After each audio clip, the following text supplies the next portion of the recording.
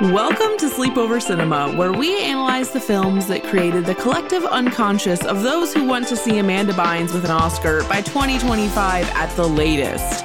I'm Hannah Leach. And I'm Audrey Leach. We are the sister filmmaking duo also known as Two Pink Pictures, and we haven't stopped thinking about these movies since we first saw them.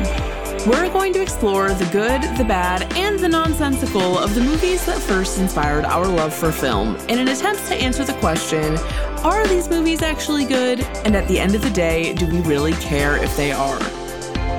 Today we are talking about 2009's Hannah Montana, the movie. By popular demand.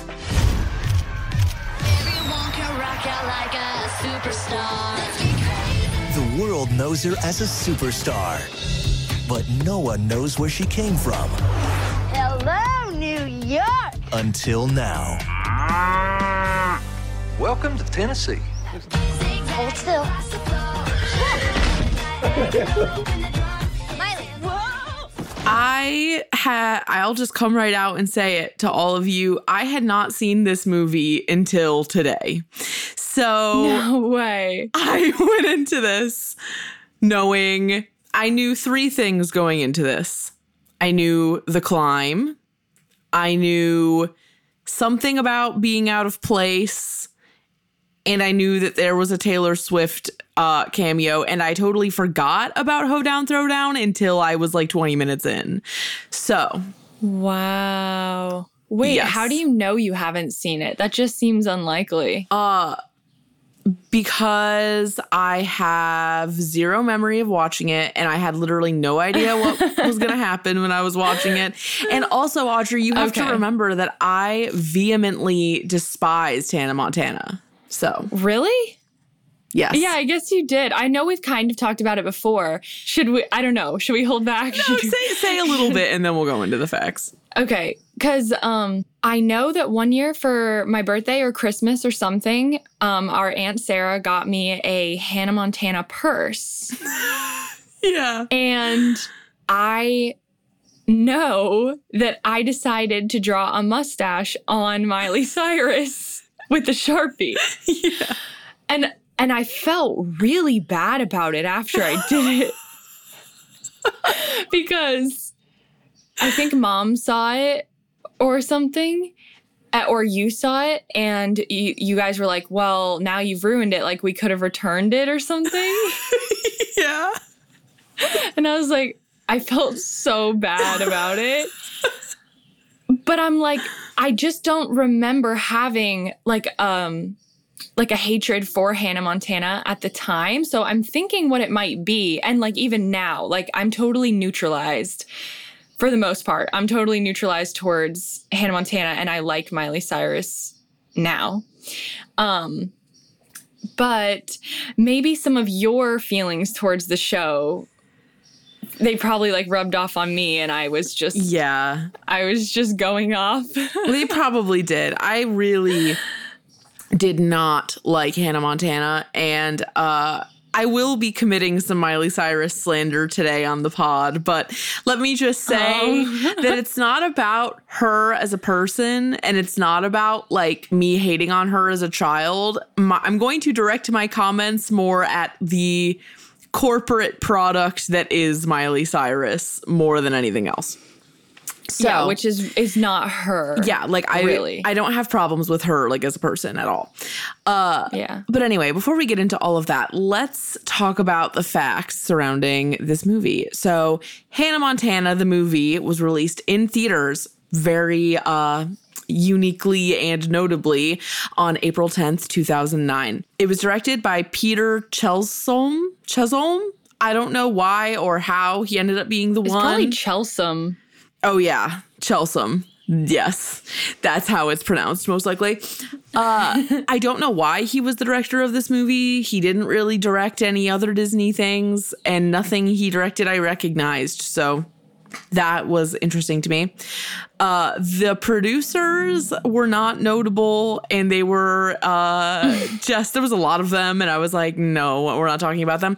But very notably, The screenplay was written by Dan Berenson, who wrote all of these movies. Cheetah Girls One World, Camp Rock 2, Wizards of Waverly Place the movie, Twitches 2, Twitches, Cinderella 3, Stuck in the Suburbs, Halloween Town High, and many episodes of the original Sabrina the Teenage Witch series. Why is he delegated to the bad sequel and threequel of every series? That is awful. And you know what? I'm sorry, Dan, but most of these movies that are listed are the downfall of the franchise of whatever series it is. Yes. That's interesting. I thought it was interesting too. And of course, the characters, like there's writers credited for like the characters of the movie, and those are the creators of the TV show. So it's Michael Pors, Richard Correll, and Barry O'Brien, who were the show creators. So we got a lot of men, in case you haven't noticed, steering this one. Audrey, would you like to read the plot synopsis? Yes. Hopefully I read it correctly. It's pretty good this time. Miley Stewart is like any other teenage girl. She juggles friends, school, and family, but unlike most teenagers, she is secretly a pop star called Hannah Montana. When her popularity starts to take control of her life, her father sends her on a vacation to his hometown in the Tennessee backcountry to give her a perspective on what really matters in life. And the tagline is, she has the best of both worlds. ... Now she has to pick just one. Which, not to spoil, but does she have to pick one? We will come back to that. Keep not it really in your how mind. Life works. No. Definitely not. Okay, so with that in mind, let's get into the cast. And now I'm going to guide us through the cast because I have it formatted in a very chaotic way that's different than normal. Because most of the actors in this movie are reprising their role from the TV show. So obviously you have Miley Cyrus as in the titular role of Hannah Montana. She was probably one of the most bankable, if not the most bankable star of her demographic at this time. She was really big. I mean, the Hannah Montana movie coming out was a cultural moment for sure. Yeah, but she wasn't known for being like a film actress, so I feel like this was like a huge jump. Right. So she's huge. Of course, her on-screen dad is her real-life dad, Billy Ray Cyrus. Her best friend, Lily, is played by Emily Osment. And those are like essentially the main characters that come back. But there's weird cameos from Mitchell Musso as Oliver and Moises Arias as Rico. They're actually not cameos. They're like in the very beginning, and then they never come back. Jason Earls as Jackson, the brother, is visually in this movie, but he doesn't really say anything, but he's there a lot, which is interesting. So beyond those people who are the regulars, we very notably have Vanessa Williams as Miley/Hannah's publicist named Vita. She's primarily known to us as Wilhelmina Slater from Ugly Betty, but she was also on Desperate Housewives and Shaft, the movie, and her music career is like very significant. She's like one of the grand divas of our time. Then we have Margot Martindale as Grandma Ruby, and you know, I don't really know that many celebrities, but I was watching this with a friend and she was like, oh my God, Margot Martindale. And I was like, I don't fucking know who celebrities are, but she's in August Osage County, BoJack Horseman, and The Good Wife. The Good Wife is one of those TV show names that feels like it doesn't mean anything. Do you know what I mean? Yeah, and yet somehow like everybody knows it. Yeah. Like somehow everyone's like, yeah, I think they're on The Good Wife. It's like, is everybody on The Good Wife? Like every actor and actress on The Good Wife. Right. That's my question. Yeah. So she's on The Good Wife, allegedly. And then we have these juicy cameos. You have Tyra Banks in the beginning, who is in-universe Tyra Banks, which leaves me with more questions than answers. Yes, because Taylor Swift is not in-universe Taylor Swift. Right. So Taylor Swift also has this cameo. And also, Rascal fucking Flatts, Life is a Highway, is not Rascal Flatts. But they're in it, too. Right. They are. Yeah, so we've got 3 celebrity cameos that in theory would be them playing themselves, but it's only one of them playing themselves. But there is absolutely no change of exterior to the other two. So it's like, that's Taylor Swift as Taylor Swift, but she's not, because she's not famous in the movie. Yeah, right. So, and same with Rascal Flatts. Are they all... is the whole of Rascal Flatts in Miley Cyrus's family? I think that's what they're trying to imply in this movie. Yeah, it is. We were saying as we were watching, me and Josh and my friend, that Rascal Flatts is the perfect example of why white men shouldn't riff. When he hits that long riff when they're sitting on the porch, it's too much. It's just far too much. Yeah.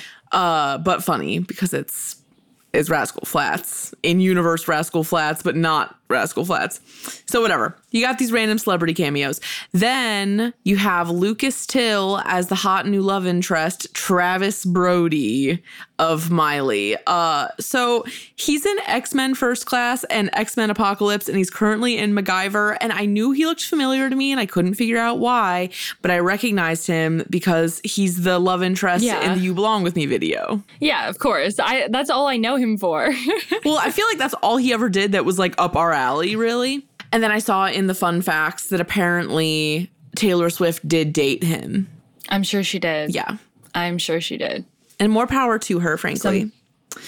Palpable chemistry. And then next we have Melora Hardin as the love interest of Robbie Ray, Lorelai, who is like most recognizable as having played the love interest of Michael Scott on The Office. But she's also the principal in 17 again. She's Maureen in 27 Dresses. And she's Tammy in Transparent. So she's done lots of things that we've seen, which is cool. And the whole time I was watching this movie, I was like, where the fuck is Miss Dolly Parton? She should be here. Same. That was going to come up for me big time in the second half. Yes. Because, ooh. Yeah. I knew she must have had some involvement at some point, but... Yeah. So for those who don't know, Dolly Parton is Miley Cyrus's actual godmother, and she's also her godmother on the TV show. And in the original script, according to IMDb, Dolly Parton, who was on the show, was going to have a part in the movie, but she was dropped after the script was fully finished, which... just to me, it's like this movie potentially could have been salvaged by the weird camp of Dolly Parton being there, and they just said no. I feel like that fact is probably just so extremely through the grapevine that there's a lot more to it. Yeah, probably. Like maybe scheduling or budget or something. Yeah. You know. Some production reason. Because why would you do that? That just doesn't make any sense at all. Right. So we missed her here. And then, okay, there's these two little like bit parts that are the daughters of this paparazzi guy. And I thought that one of them was Natalia Dyer, but then I was like, no way. But then it was. So she's in there. Okay, so Audrey, you want to take us into this next section? So the budget for Hannah Montana, the movie, was $30 million estimated. The box office opening weekend made $32,324,487. So very much on par with what they spend. That's really good. And obviously that's the first weekend, so it did very well. The overall worldwide gross is $155,545,279. Violent. So, yeah, I think they've done all right.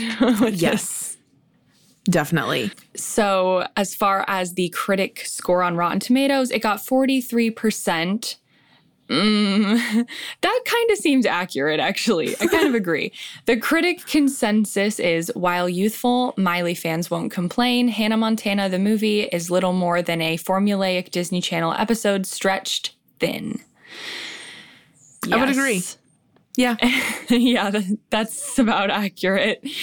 And then it got a 67% audience score. And I would assume that most of the people that are giving it a score are people that like Miley Cyrus or like Hannah Montana. I feel like that adds up.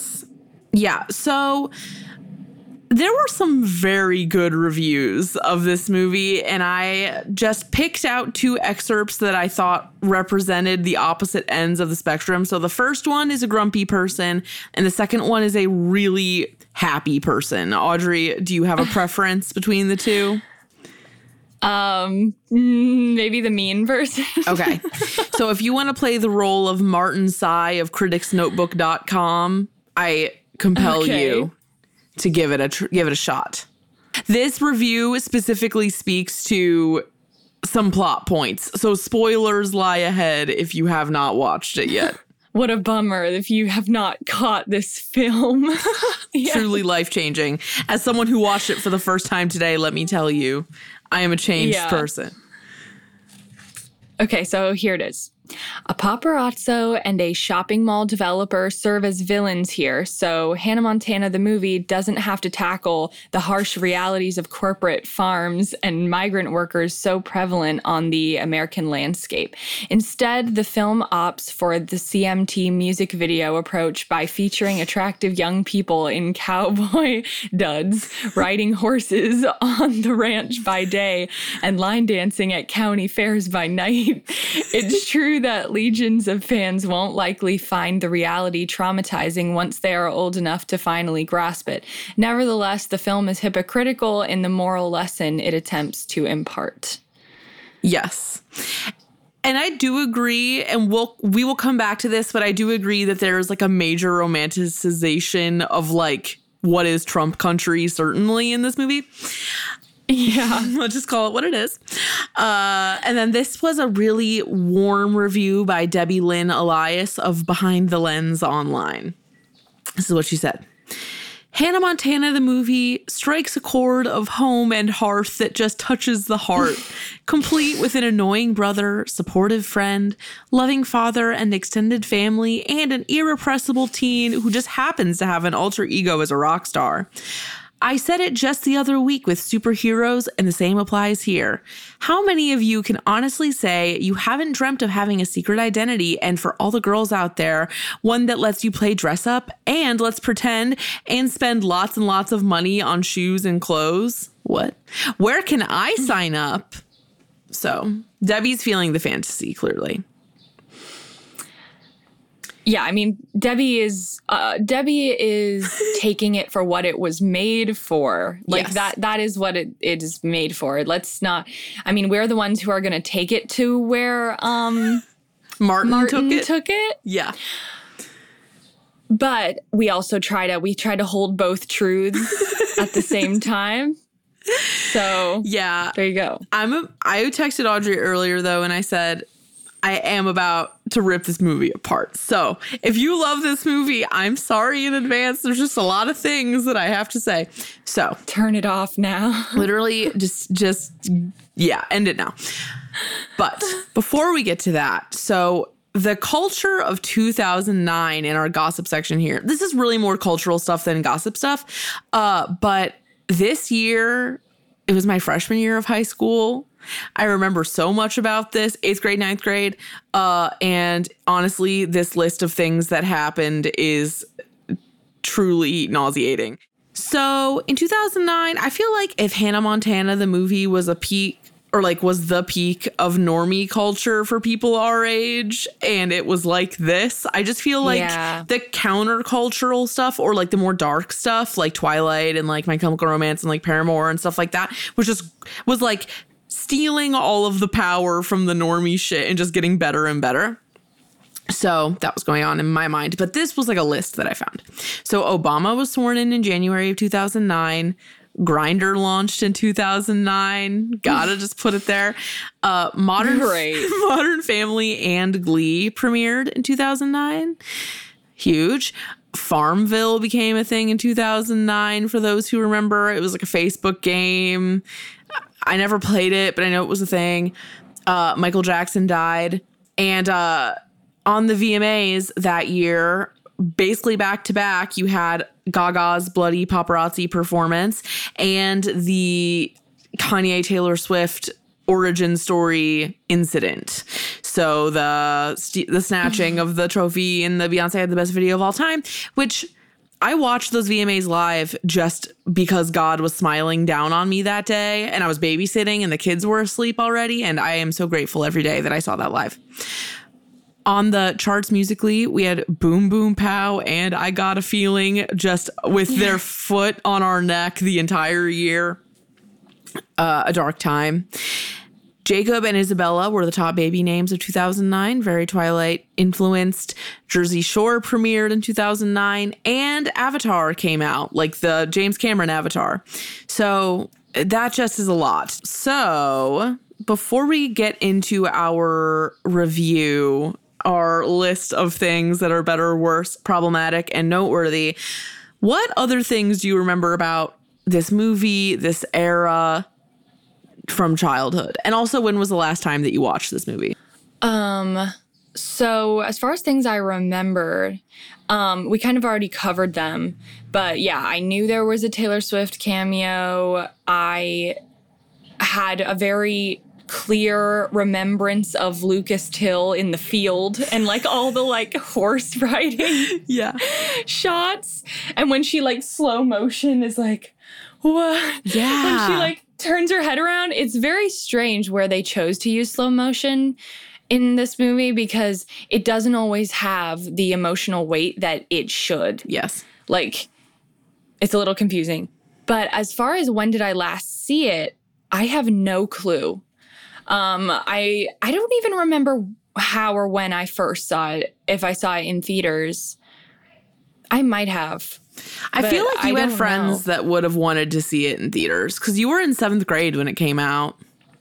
Yeah, I was very much in the target demographic. So yeah, it's possible I saw it in theaters or sometime in the near future after it came out. Yeah. And then I probably saw it with like once within the past 5 years or something. I probably watched it. Yeah. At some point. Yeah. So, as I stated already, I had never seen this movie until today, which is why this movie has never even like entered the ring of ones that we would maybe do. But the people have spoken and they wanted the Hannah Montana movie, and we wanted to keep it light today. So that is what we did. But yeah, my name is Hannah, so I hated Hannah Montana. People would call me Hannah Montana all the time. I did not like it. I found Miley Cyrus to be really annoying and really unlikable. And I still kind of feel that way, but I don't know her, so I feel bad saying that. But like, I'm just not a huge fan. You said no slander. You said I am apologizing. But she's just someone who has like been inescapably present at all big moments of my life. Like my welcome week at NYU, my freshman year, was the same week as like the Robin Thicke twerking thing. Yeah. And like We Can't Stop was a huge song. And I was just like, I want to divest from this individual, but I have not been able to. And she continues to follow me through my life, as she does with everyone pretty much. But yeah. I thought she was really rude on the TV show. I thought she was rude to her parents.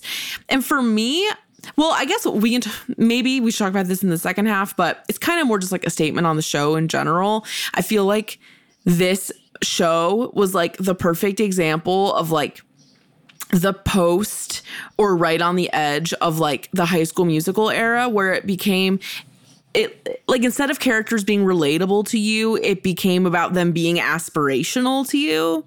And we've talked about this before. Yeah, I just feel like she's supposed to be someone that you're like, oh, she's so cool, like she's a pop star, but like she's such an asshole that you're kind of like, I don't really want to be like her. That's how I felt, at least.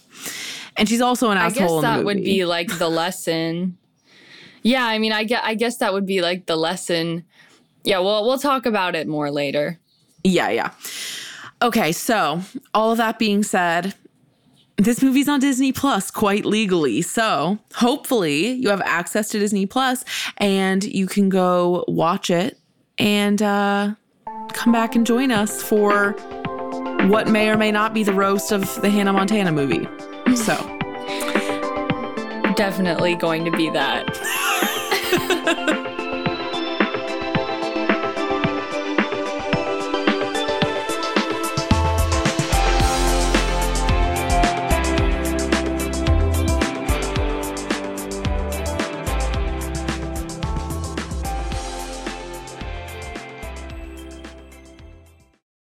Hello everyone, my name is Matt Neglia, and I am the host of the Next Best Picture podcast, part of the Film Entertainment Awards website, nextbestpicture.com. On our show, we explore all year long what is possibly going to win Best Picture at the Oscars. We do this by conducting interviews with people within the film industry, holding weekly reviews of the latest theatrical releases, and on our main show, where we dive into various different topics, answer your fan questions, and also do our best to explore Oscar history's past in hopes that it will tell us something new for this upcoming award season race. We hope that you will join us on all of the various podcasting networks. We look forward to seeing you over at nextbestpicture.com.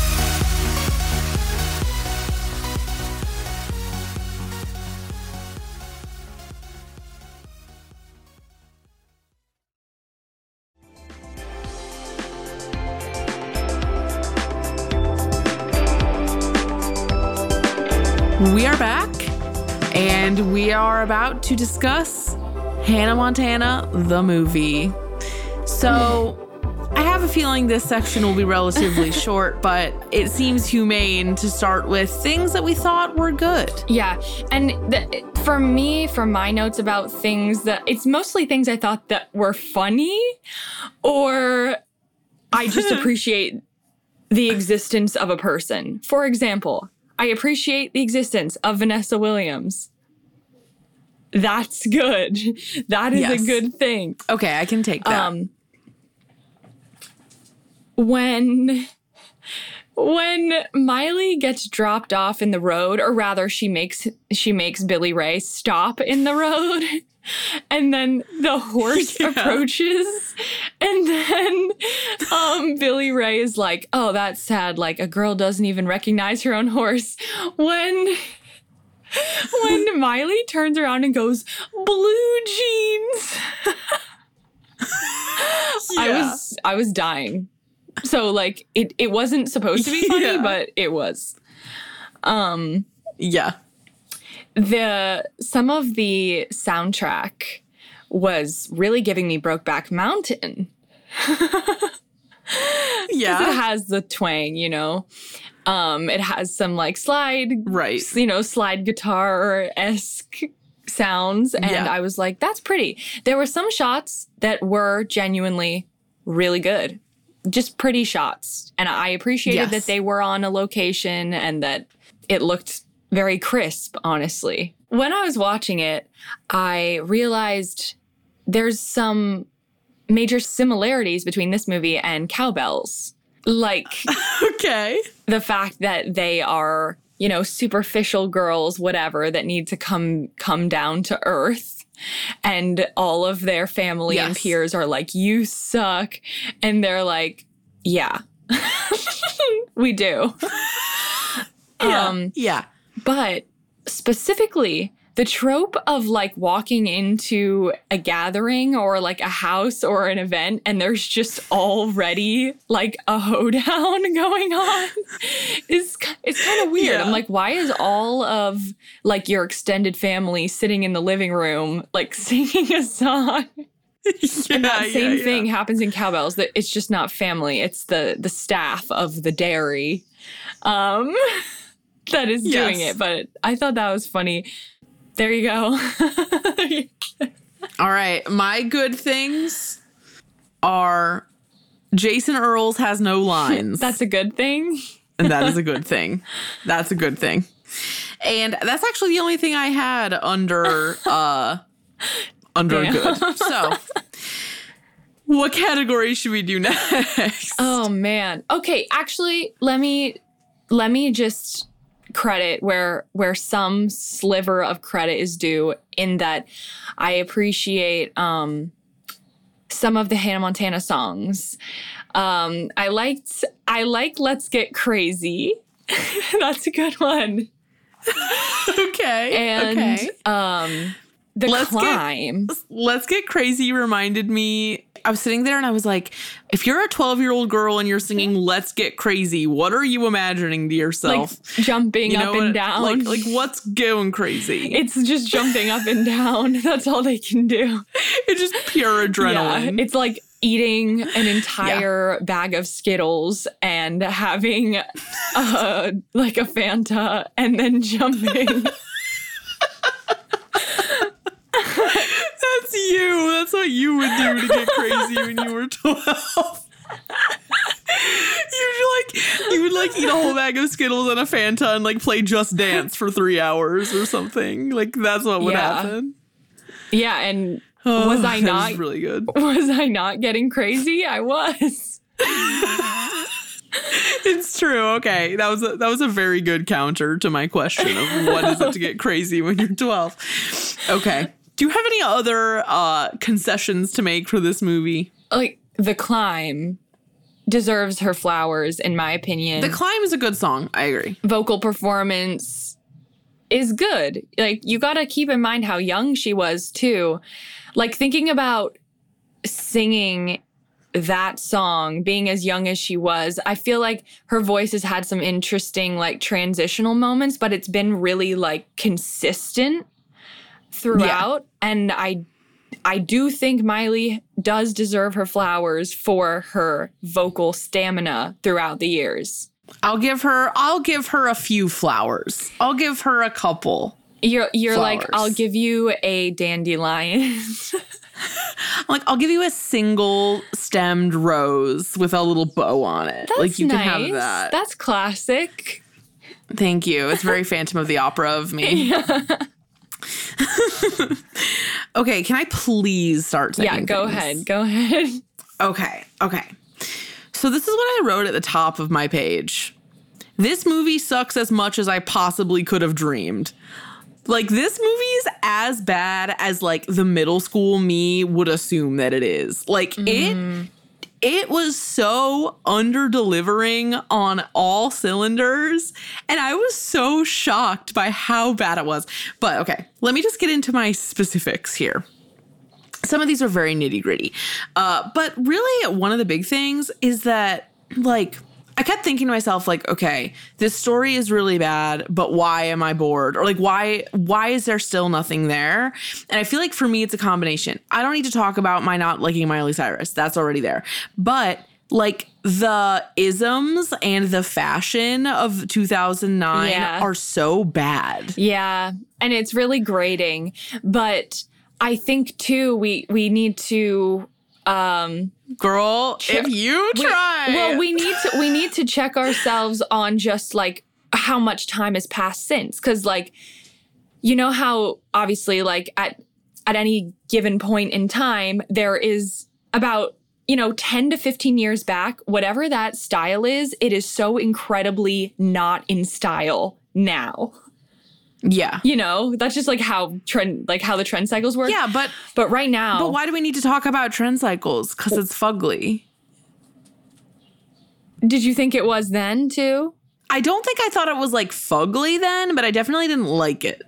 I mean, I agree in that the fashion is not good. I'm not sitting here thinking it's good, but back then, I guess I didn't mind because it was just on brand for the time. Yeah. I just feel like really why I'm bringing it up is that a lot of the time, like the fashion or like the aesthetic choices can redeem a bad story. And I just feel like that did not happen in this movie for me at all. No. Maybe we will eat our words we won't eat our words about the movie itself, but fashion, who knows? I'm so scared. I am actually so terrified for when 2009 fashion comes back in whatever iteration it does. Like I'm mortified. Yeah, I'm not going to do that. I would like to say, I mean, I'm not planning on it. But if you ever catch me in ballet flats, a long camisole past my butt and skinny jeans, don't come for me. You will literally not find me in that ever. I mean, I don't think I ever wore that in the first place. I don't know. It's all a blur. A blur. Okay. Anyway, so the fashion is bad, but I'm just gonna get into this. So the opening shot where the first character's face you see is just Billy Ray Cyrus sitting there expressionless. I was like, who decided that this was a good concept? Yeah. That was weird to me. I hated it when he said, I don't know, Miley, you're the one who wanted the best of both worlds. And she like goes on stage at the beginning. I was like, this is really setting a low bar for how this is about to play out. The critical mass of hair length with Rico and Oliver is also a 2009 thing that is just chilling. Yeah. No, It's so long. It's like as long as my hair. Like, yeah. it's long. It's super, super long, except they're not putting it out of their face. So they've got this hair that's like covering their entire face. They look like mops, you know? They just look like mop heads. They do. They look like literal mops. Like, and it's not like the Beatles mop, like the cute little mop. Like, we're talking about like a fucking mop on their head. But it's been used in the middle school for the past 8 years. Yeah, it's not good. I thought the part where Vanessa Williams shows up and pulls Miley out of school and they're like screaming about her schedule in the hallway and how she's famous. I was like, is this not blowing her cover? Like, why? Like, yeah. Like, what's happening here? I mean, as far as anything with logistics of her identity, it's out the window. It is. Yeah, all of that is out the window. It's out the window. It's been out the window. Yeah. Really, a lot of my actual bad things are like in the beginning. So she can't show up to Lily's Sweet 16 unless she's in the Hannah Montana outfit. I understand that, kind of. But if you're not supposed to show up as Hannah Montana at the party, what then? Well, first of all, why did Lily get so mad about it? What, she was like, I'll never, ever forgive you. And I'm like, she's definitely done worse shit than this. And then on top of that, why would you perform at the party if you weren't supposed to show up as Hannah? There's no logic here. All she has to do to show up as not Hannah Montana is take the wig off in this universe. All she has to do. Well, no. But in this situation, it was different because the paparazzi guy was following and she couldn't get out of the limo as right. Yeah, Miley. She was like held to it. I see. But also, you're really not, because she can get out of the limo as Hannah Montana, go to the bathroom. Just go to the bathroom. Yeah, but then he'll follow her to the bathroom. Like, I just feel that there is a way to get out of this, but I agree. But I understand why Lily would be mad, because first of all, Miley lets down Lily every 5 seconds. In the show and in the movie. She's an awful friend. It is my biggest problem. Because only in, I don't know, I think in the Disney Channel shows, I think of like Wizards of Waverly Place. There's a few from that era where the main character is kind of hateful and kind of overly biting, like overly sarcastic. And like Alex and Wivers, Alex and Wizards of Waverly Place was like that too. And it was just like a trend of the time. But I didn't enjoy it. I never loved, like really, really loved Wizards of Waverly Place or Hannah Montana because the main character is not nice. Like, you don't really root for her. You're unlocking a memory for me too, because I agree. Yeah. Like a bitchy protagonist in a kid's show, it's like, why do I want good things to happen to her? Yeah, and because it's a kid's show and it's like a 3-camera setup studio show, that it is going to be pretty surface level. So if it's surface level and the core traits of your protagonist are being rude, then like, why are we here? I don't know. Who is really vibing with like Miley Cyrus, like saying sweet niblets for like years? There were people out there. It's the same people that appreciate the fact that this movie is 40% stunts and romper room fuckery, as we like to say. Yes. And Yeah. it's so boring. Like the entire section where she's just going back and forth between the meeting and the date. Yes. I'm like, I was very, very close to skipping forward because I knew, I know what happens. So it's okay. Just in case we couldn't predict what possibly could happen in that scenario. Yeah. Yeah. I really feel moved by the concept of who is vibing with sweet niblets because I don't know. I don't really know. I really don't. Yeah. So I had problems with the Sweet 16, but moving on from that, I like when they got to the farm and Billy Ray Cyrus was immediately like, Molly, you got 2 weeks. I'm like, and we know the time frame. Like, it was just so, like, smacking you over the head with it, but whatever. But that's what every single situation, every beat of this entire movie, I don't even know how to explain it. Maybe you can put, like, a word to this or, like, word it better than I'm going to. It's like, and here is the 20 seconds where we will very literally show that Miley cannot hang in this environment. Like, Yeah. we go into the house, they're singing the song, Billy Ray asks her to sing the next verse. Now, why? Miley is a singer. Hannah Montana is a singer. Why would she be in this situation and not want to sing? Like, it's like, it doesn't, it doesn't make sense. And it also, like, Miley as a character in the show was equally bitter, I would say. And that is continuous.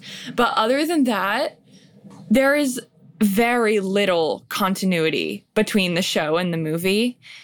And it's like, she's not playing Miley Stewart in this movie. I don't really know, because she is approaching it differently. It is such a change in format that you have to approach it differently. You can't do the Disney Channel acting, to that extent. She did do it a tiny bit. And the moments when she did do it, it was like horrible. Yeah, it was horrible. It pans so bad and it doesn't work. When you don't have the laugh track and you don't have the like proscenium set up, there's just something There's just something wrong. And it is interesting too, because soon after this movie, she started doing other movies. And I think she's generally pretty good in other movies. Yeah. Like there were some moments in this one where it was like really bad acting. But that kind of what you were saying about her not really playing Miley Stewart that much. I kind of agree with you. And I almost feel like in a lot of ways they use this movie more as like a vehicle for Miley's like sort of nebulous persona shift. Like, she wasn't exactly the character. She wasn't exactly herself. And she wasn't exactly like Hannah or whatever. Yeah. It was just this weird kind of like blob. Yeah. And it's extremely meta. The whole thing is so meta. Yeah. Like, imagine having a corporation, Disney, take your actual personal life and commodify it and merchandise it for millions of people. Because there's a lot of aspects of Hannah Montana and the movie and the show that are taken from her real life. Like, it's her actual name. They have this country background, her actual dad. And then like, this could not be true. So don't hold me to it if it's not true. And like if Dolly had been in it, her actual grandmother, but I'm pretty godmother, not grandmother. I'm pretty sure she actually did have a horse named Blue Jeans. I'm pretty sure. Probably. And so just the fact that it's very mind-boggling if you actually try to put yourself in her position. Yeah. She's not a product. She is a human being.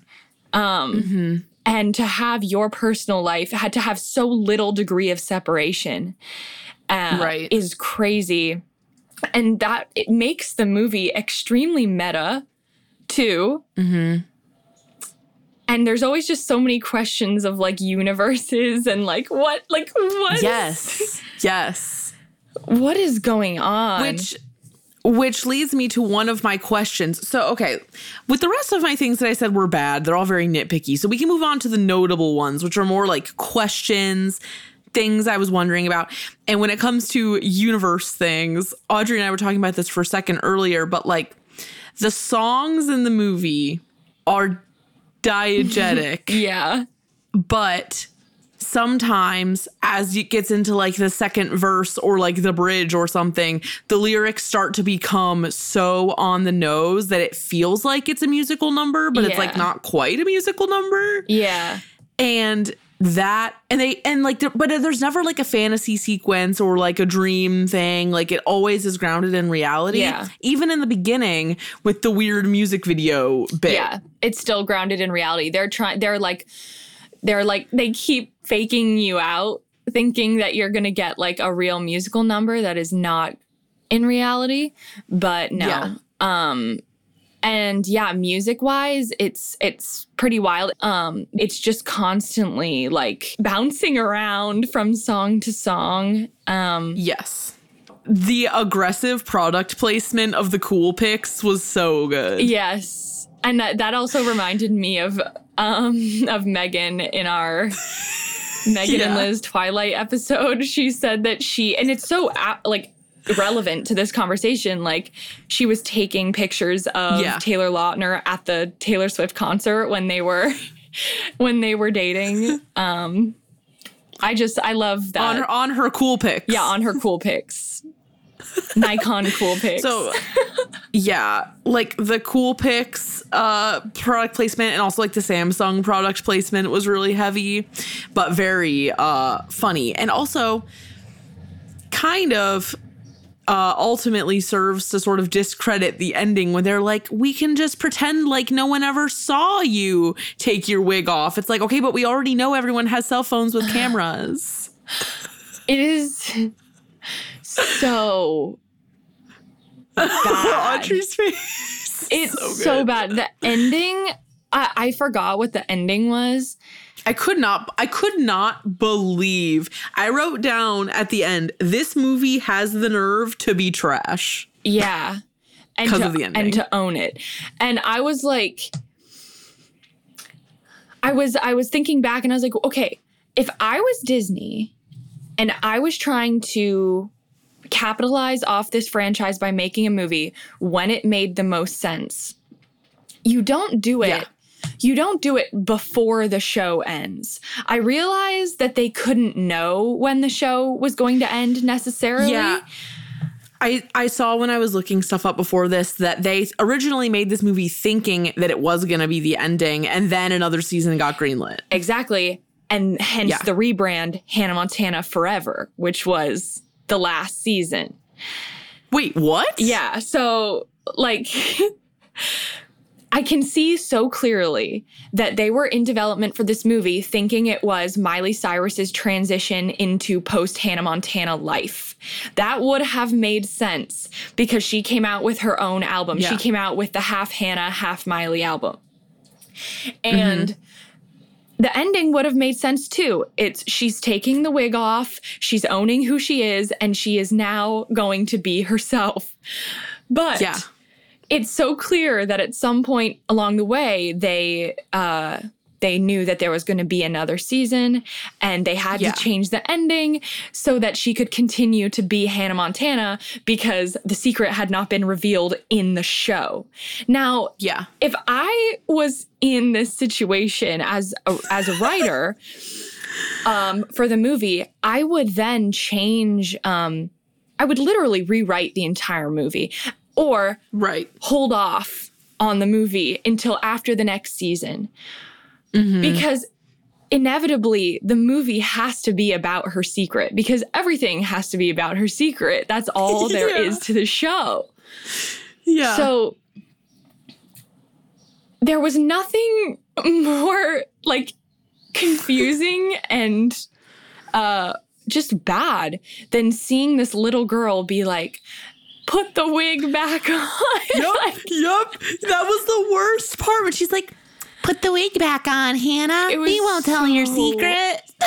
It was so bad that I was in disbelief. And also the complete logical fallacy of like 1,000 people in a crowd at a concert. These people are not all your family. These are not your close, trusted friends.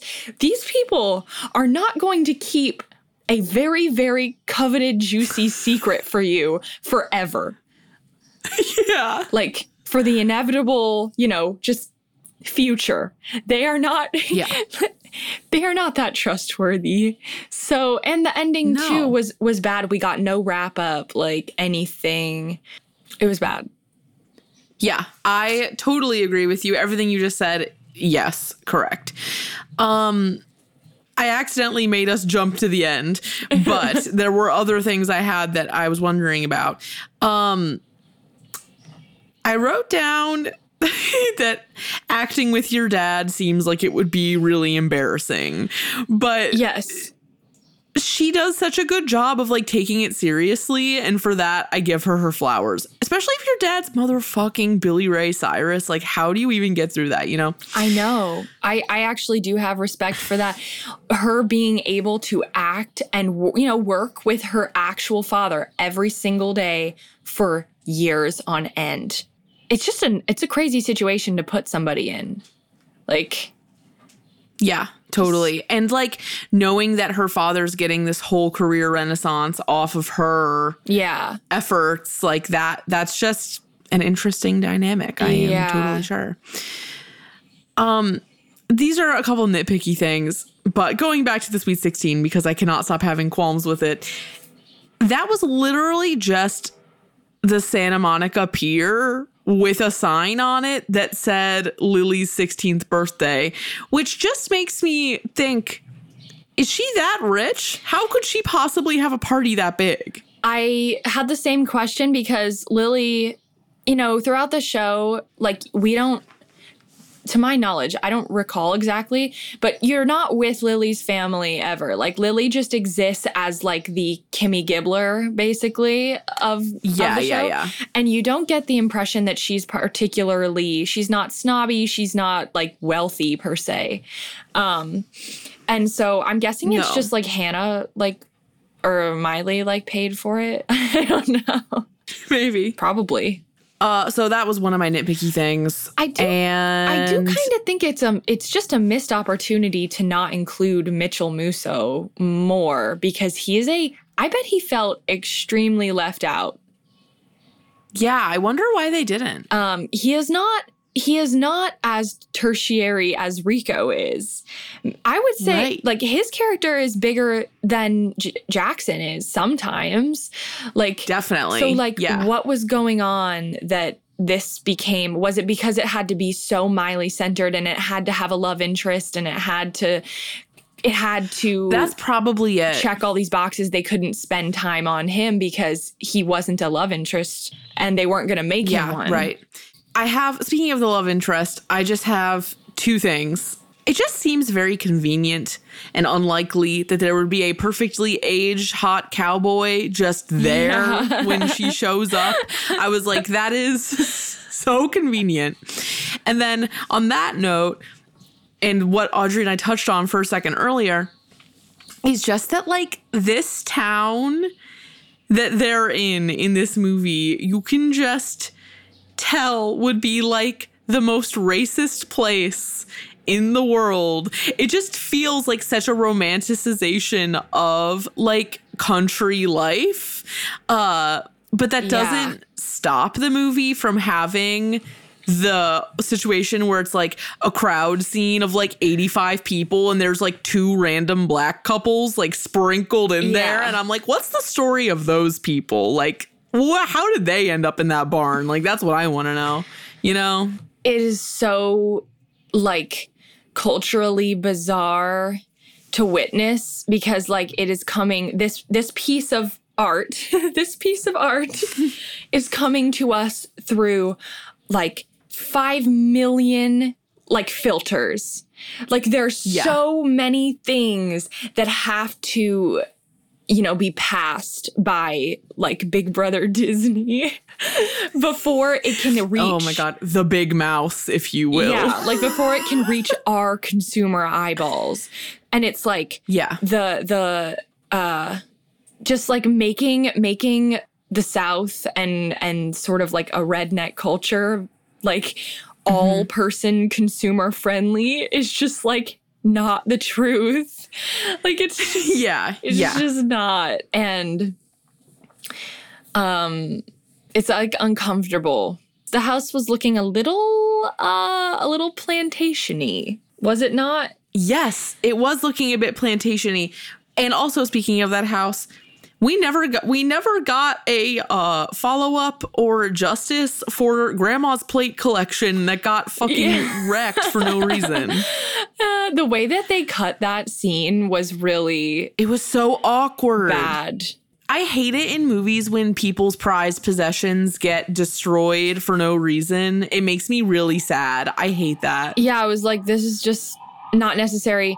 You know, he could have just broken one. That's all we need. You could have just broken one plate even. Like he could have just done the one plate falls, he catches it, he's like, oh, my bad, whoops. And then he's like, we're fine. And it breaks on the light. And that would have accomplished the comedic beat they were going for. That would have been fine. Yep. Yeah. That kind of humor sort of reminds me of like the Family Guy thing where it's like something funny will happen and then they like repeat it over and over and over and over and over again. Yeah. Like in the same scene without ever cutting. And I was just like, I don't miss this time. I think, okay, especially thinking about how deep we could really go into this because we're already an hour in. I know. And there's so much to say about Miley Cyrus and like the Disney machine in general. But I feel like this movie, when it comes to is it worth watching or is it good, to me, there's so much about it that is like inherently baked into it that is so 2009 that I just do not miss, I do not enjoy, and I do not want to relive. Yeah. That it makes it not good or worth watching for me. Yeah, I always think I'm going to have a better time than I do with this one because in theory, it should be really fun. Like this should be a good time. It should be, you know, like where are those scenes that we always look for as like touchstones of like these sort of movies? Like they're not there even in their most basic form. It's like you could have written the most cliched, and of course this is cliched. I'm not saying it's not, but like you could have really taken it to that full extent, and I think I would have received it a lot better. The first date is soiled. The fight scene is way too short. Yeah. I know what this should have been. It literally could have been these exact same circumstances. But the love story, it should have been about the love story. It can still have that root of like she's shallow. Like think in Cowbells, Allie's love interest. It is the same as this movie, except you actually like them together because you actually see them have chemistry and like they grow on each other and like they have some scenes and stuff. There's not any of that. There should have been some conflict that he has outside of just not liking her being shallow or whatever. Yeah. We don't know anything about him. And also, the other thing with the ending that made no sense was he was like mad at her for some reason you couldn't really understand because it's like, okay, if she was just blowing him off and that's why he was mad, that would be one thing. But it didn't seem like that was quite it. And then she like revealed herself to be Miley. And then the little girl's like, put the wig back on. And he's like, yeah, baby, put the wig back on. And it's like, okay, so you don't care? Like, did you just need to see that she would do it? Like, what was the idea there? Yeah, it's not, it's pretty half-baked. It's like a quarter-baked. And we didn't even mention, and the reason we didn't even mention this is because it is so deeply unfunny and unimportant, is the actual villain, who is technically the boss of the paparazzi. Oh, yeah. It's like, why? You really could have just had a rogue paparazzi. You didn't need an evil, like, magazine editor. Like, it's just not about that. But and also there was the whole development villain. There were a lot of like random antagonistic forces that like didn't end up mattering literally at all. Yeah. So why not just have, here's my grand plan idea, is we take out the entire, constant threat of her being exposed as being Hannah Montana. And we just focus on the love story and her being less bitchy. Yeah. And we're very much focused on Lucas and Miley, and there's some really juicy thing. There's some really juicy third element to that is causing a disturbance, but they ultimately come together, of course, and she there could still be a little threat of identity thing, but it is not the main thing. Because it just because it's exhausting. Yeah, it's exhausting, and a lot of the TV show is not about that because you can't talk about that. Kind of like how in Gossip Girl you don't actually care who Gossip Girl is because it doesn't matter at all. And of course, they decided to decide who that is and made the show ultimately like completely meaningless because of their poor decision making. It should have been no one. But anyway, that's a topic for another time. Yeah. I just want to say too, we haven't really touched on it and I don't really want to get into it, but I have always, will always, and currently despise the hoedown throwdown in every way. I hate that she says, I'm going to give you a little hip hop. And the song sounds bad. That is how I feel. Agreed on all fronts. However, the choreography is fun. Okay. As someone who would rather do anything than dance or learn choreography, I can respect that coming from you. Yes, like the choreography genuinely is fun. And I think that it is accessible to all people. It really is a line dance. And I appreciate... It's a democratic line dance. Yeah, like I appreciate that they created a line dance. Like, that's kind of hard to do. That is kind of hard to do, and they did do it somehow. Yeah, and it caught on. I've heard the hoedown throwdown in public venues before. Okay, well, it's an interesting movie. I've said how I feel about it. Audrey, is it good? Is it worth watching? Obviously, if you love Miley Cyrus or you watched the show, I think it's... Actually, if you love the show, maybe don't watch this movie. I'm sure you've already seen it. You know, we've had a good 11 years, 12 years. But if you love the show and somehow haven't seen this movie, don't watch the movie because the final season of Hannah Montana is, as I was saying earlier, I forgot to continue that train of thought. It was rebranded to Hannah Montana Forever. And that season gives you all the answers and plot ties that you would want from the franchise. So the movie is unnecessary. Yeah. But The Climb is in it. And The Climb is great. Maybe just watch the music video for The Climb. I don't know. But to those of you who requested that we watch the Hannah Montana movie, I am glad that I watched it. I do feel like I have a new piece of foundation in my on my base level of understanding the movies that we talk about. So even though this was late in the era for us and it was bad, I still had kind of a good time because I had no idea what was going to happen. So I'm glad I watched it. I will not be watching it again, but thank you for suggesting it. Yeah, and we'll put the soundtrack on our playlist. I always put the soundtrack for every movie we cover on the playlist, and I think some of them really are worth listening to, actually. They're like just a fun, mindless time. So there you go. Yes, there were a couple songs I really liked, actually. Yeah. So I'll have to give the soundtrack a listen and identify which ones those were. Okay, well, we'll be back with a few more episodes this season, and then we'll take a short break, and then we'll be back, I think. As far as we know, we'll be back.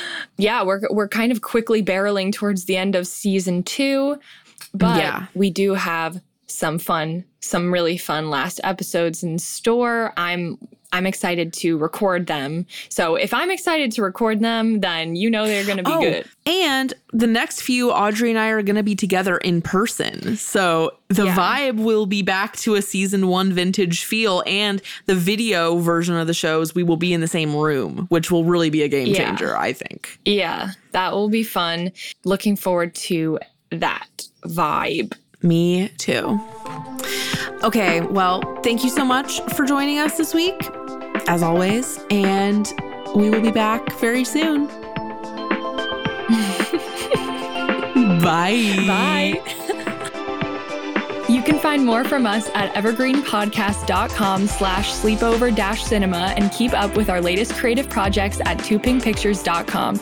If you want to watch our show as well as listen, we're on YouTube too. Search Sleepover Cinema or go to the link tree in our Instagram bio. We're on Instagram and Twitter at twopinkpictures and would love to hear from you there. We're also on TikTok at Sleepover Cinema, and that's really where the party is at.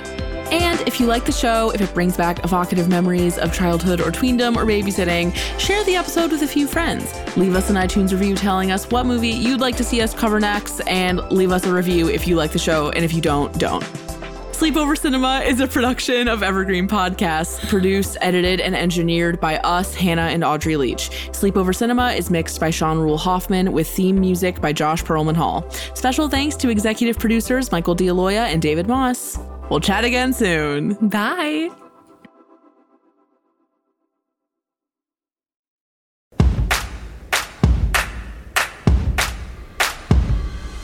We are gathered here today to give you permission to plan the wedding that you want. I'm Jessica Bishop. And I'm Sari Wienerman. And we're the hosts of the Bouquet Toss podcast. Today's couples have to juggle so many things, from family expectations to outdated traditions and what's currently trending. So to make it easier, we're going deep to figure out why we do weddings the way that we do, so you can decide what to keep and what to toss from your wedding day plans. You are cordially invited to subscribe to the Bouquet Toss wherever you get your podcasts or at evergreenpodcast.com. By the power vested in us, we pronounce you free to plan your day your way. This podcast was produced with the support of the Ohio Motion Picture Tax Credit and in partnership with the Ohio Development Services Agency.